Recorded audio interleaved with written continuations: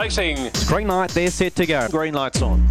Set for a start. Koblenz is holding on. Cut glory for Koblenz. But it is all heart-style Rico, and he is going to absolutely bolt the Melbourne Cup in. Green light is on for the Green Light On podcast.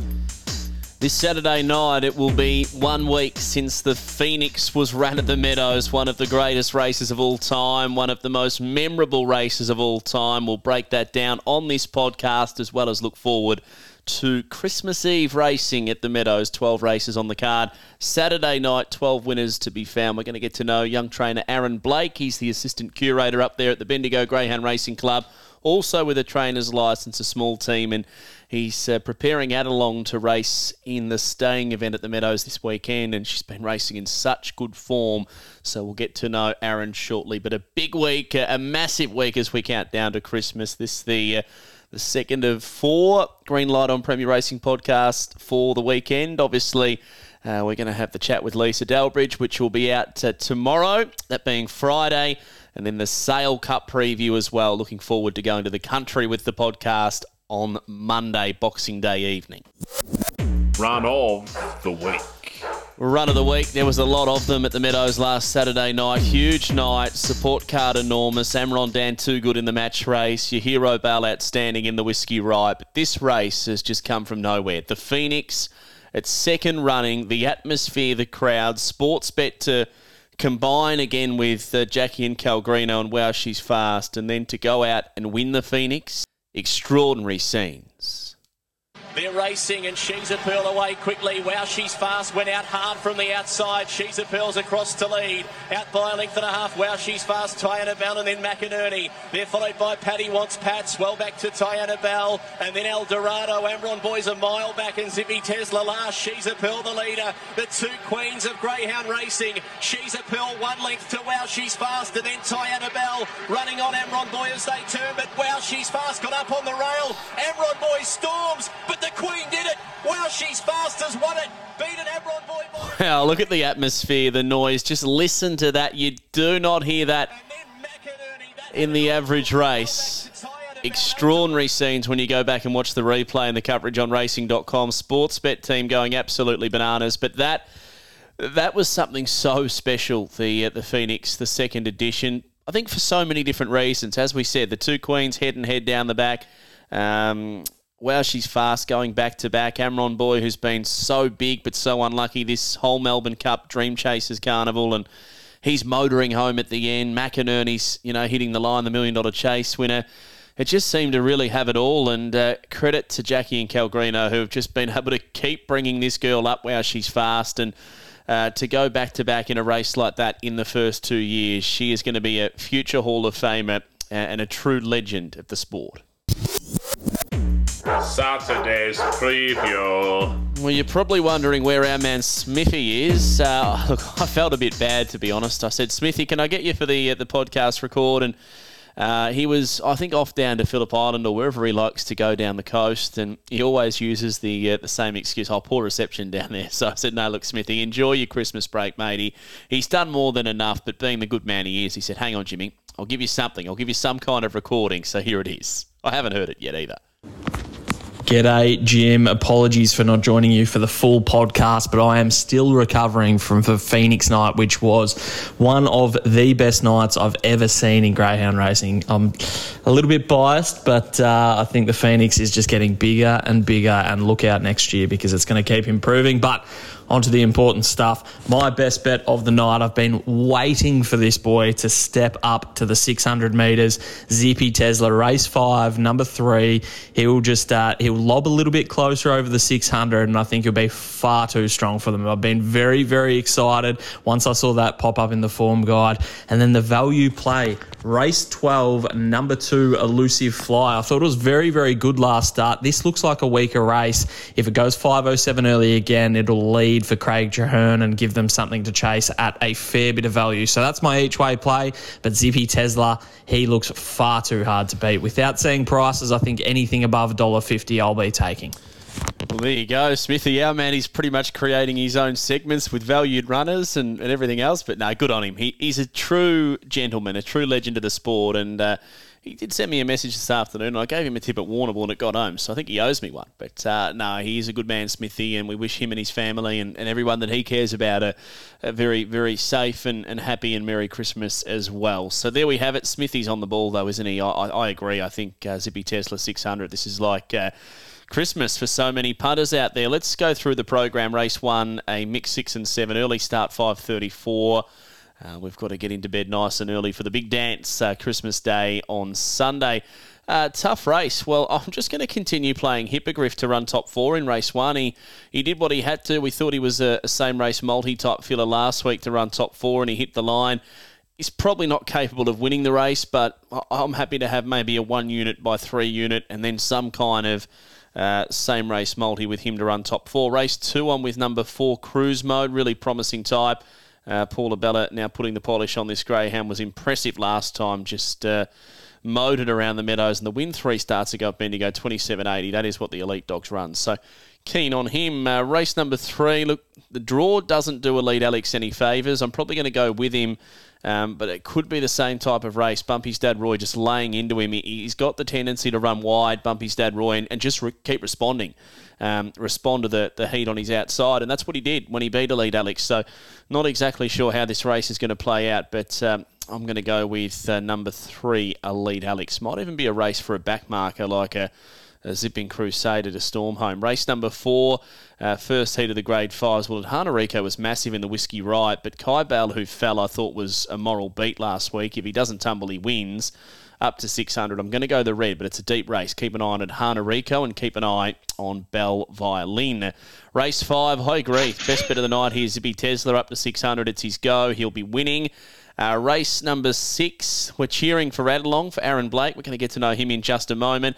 Thought this was a really hard race. I might have an each-way play on number 8, Mystify Kick, but we're cheering for Adelong, the girl in box number 2, who's won her last 2 over at Mount Gambier. Race number 7, I'm with Little Critter on top here, number 4. Really good early speed, should go straight to the front. If there's any trouble around the first corner, might be able to pinch it. Race 8, I'm with 4, Eldorado, comes out of an amazing race last time. The Phoenix should be able to speed map a lot better in this race with Ferocious Katie leading in 2 and Eldorado getting up to a close place, and I think from there will be 2 good, number 4. Race number 9, I'm going with 2, Boo Boo Billy. I think's drawn to be pretty hard to beat here. Went well through that Melbourne Cup series and looks a deep race, but can run well from box number 2. Race 10, I've got absolutely no idea who to tip here. Number 2, Crashes Left, did that last week, almost led, so is drawn a lot better in box number 2. But obviously, if she does begin and go left, it might give Kanji Exiled a nice run early. Likewise, Ludo Bagman, but I'm not too sure. Maybe the 3, maybe the 4, but we might just watch that one. Race 11, second last event on the card. Again, really tough race. I'm probably going to go with number 1, Legal Bud. Bob's up in these types of races, drawn well, can run a big race. And we heard from Schmiff Doggy Dog, he reckons Elusive Fly in the last. Did show cracking speed last week. Doesn't always do that, but no doubt if she does, she's value. She's $16 in the form guide, the Watchdog form guide, so there's value there. I'm with Moth Rocks. The win 2 starts ago took the scalp of a couple of really good greyhounds over at Shepparton for Jakey Laverso, and at his best, I think he can run well, number 4 on the each way.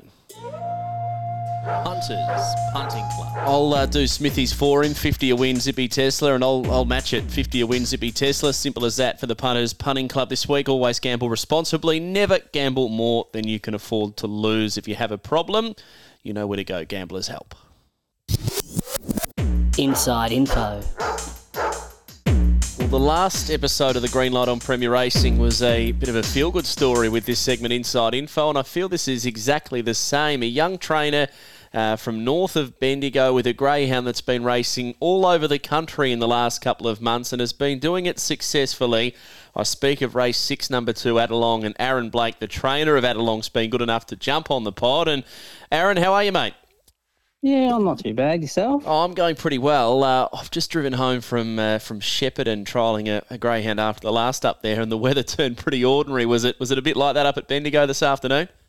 Yeah. It was quite nice during the day, and then about 5:30, it absolutely come down, cats and dogs. Yeah, it did on the way home from Shep. Let me tell you, I actually just had a look on on Facebook, one of the social medias, and I believe there's been almost like a snowstorm, some kind of cell swept through to Turin. It's all white at the moment, more of a hailstorm, I suppose, but it looks like snow. So anyway, we're not here to talk weather, are we? We're here to talk greyhounds, so let's get back on track. Adelong, I want to learn a little bit about this greyhound. Firstly, we'll start with you.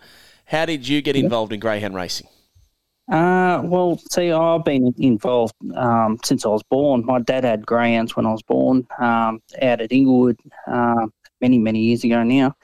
And that's how I grew up, was in the greyhound industry with my dad having dogs all my life. And then he left when I was 11. He left an old brood bitch that my nan owned, which I, with my help of my mum and my nan, I bred my first litter when I was 16.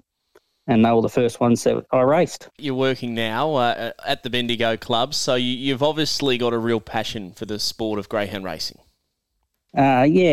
I'm the assistant curator at the Bendigo Greyhound track, so I'm full-time there 6 days a week. And between there and racing the dogs, it's pretty hectic. There's not enough time in a week, but one thing I will say as an assistant curator, pat on your back, mate, because a lot of people that I speak to, they often say that the Bendigo is the most reliable track in the sense of it seems to always be prepared exactly the same. You could trial there on a Wednesday after the last, on a trial day, and it does feel like somehow they're able to keep, I don't know if it's the weather or it's just the job you do as an assistant curator, but it seems to always play really, really fair, the track. And I think on a training perspective, it's probably one of the better tracks to trial at in order to know where your dogs are at. Yeah. Well, see, I get a lot of feedback myself from not only like local trainers, but you get trainers like Anthony Has a Party and that say that they love the place for the young dogs as well, because it's pretty consistent. And I guess that's where we're fortunate in the way that it does look in our favour, that it does come up pretty consistent every trial day, race day. It doesn't really vary that much. As a trainer yourself, mate, how many have you got in the kennel at the moment? At the moment, I've got 5 in work. I've got to pick up 3 pups on Tuesday that have just been broken in, which are the next litter from Adelong. Oh, nice.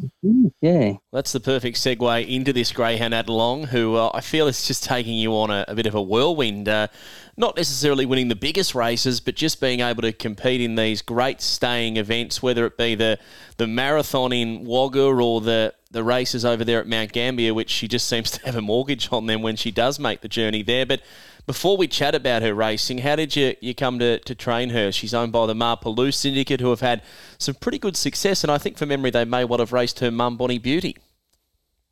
Yeah, so how I got on to Adelong was I have a little sister at the moment, which is Blazing Beth, and I was training her, and I said to Wally Harris, which is his wife's the manager of the syndicate, when she got the fail to chase at Horsham, that if Joe Borg's going to basically give up on her, if he didn't mind giving me a go, I'll have a go at her and see if I can get her going and see if I can win some races for him. And mate, you've done exactly that, winning more than just a couple of races. This journey to Mount Gambier that you keep on making, how long does that take you to get over there, and what time of day are you leaving in the morning? It'd be pretty early, wouldn't it?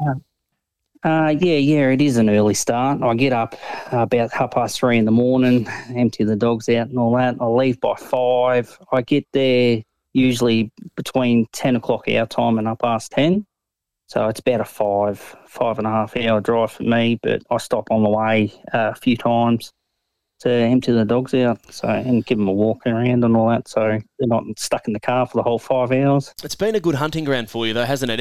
Every time you go there with Adelong, it's not an overly big field. She seems to jump well, get into a good position, and just run well. And obviously with the catch-on lure that they have over there as well, it just seems like it's really freshened this dog up, the new track, the change of scenery, and just doing things a little bit differently. Yeah, she absolutely loves it over there with the run on lure. it really has sort of turned her around in the way of her racing and given her the confidence to be able to do what she's been doing. With the 700s, they don't.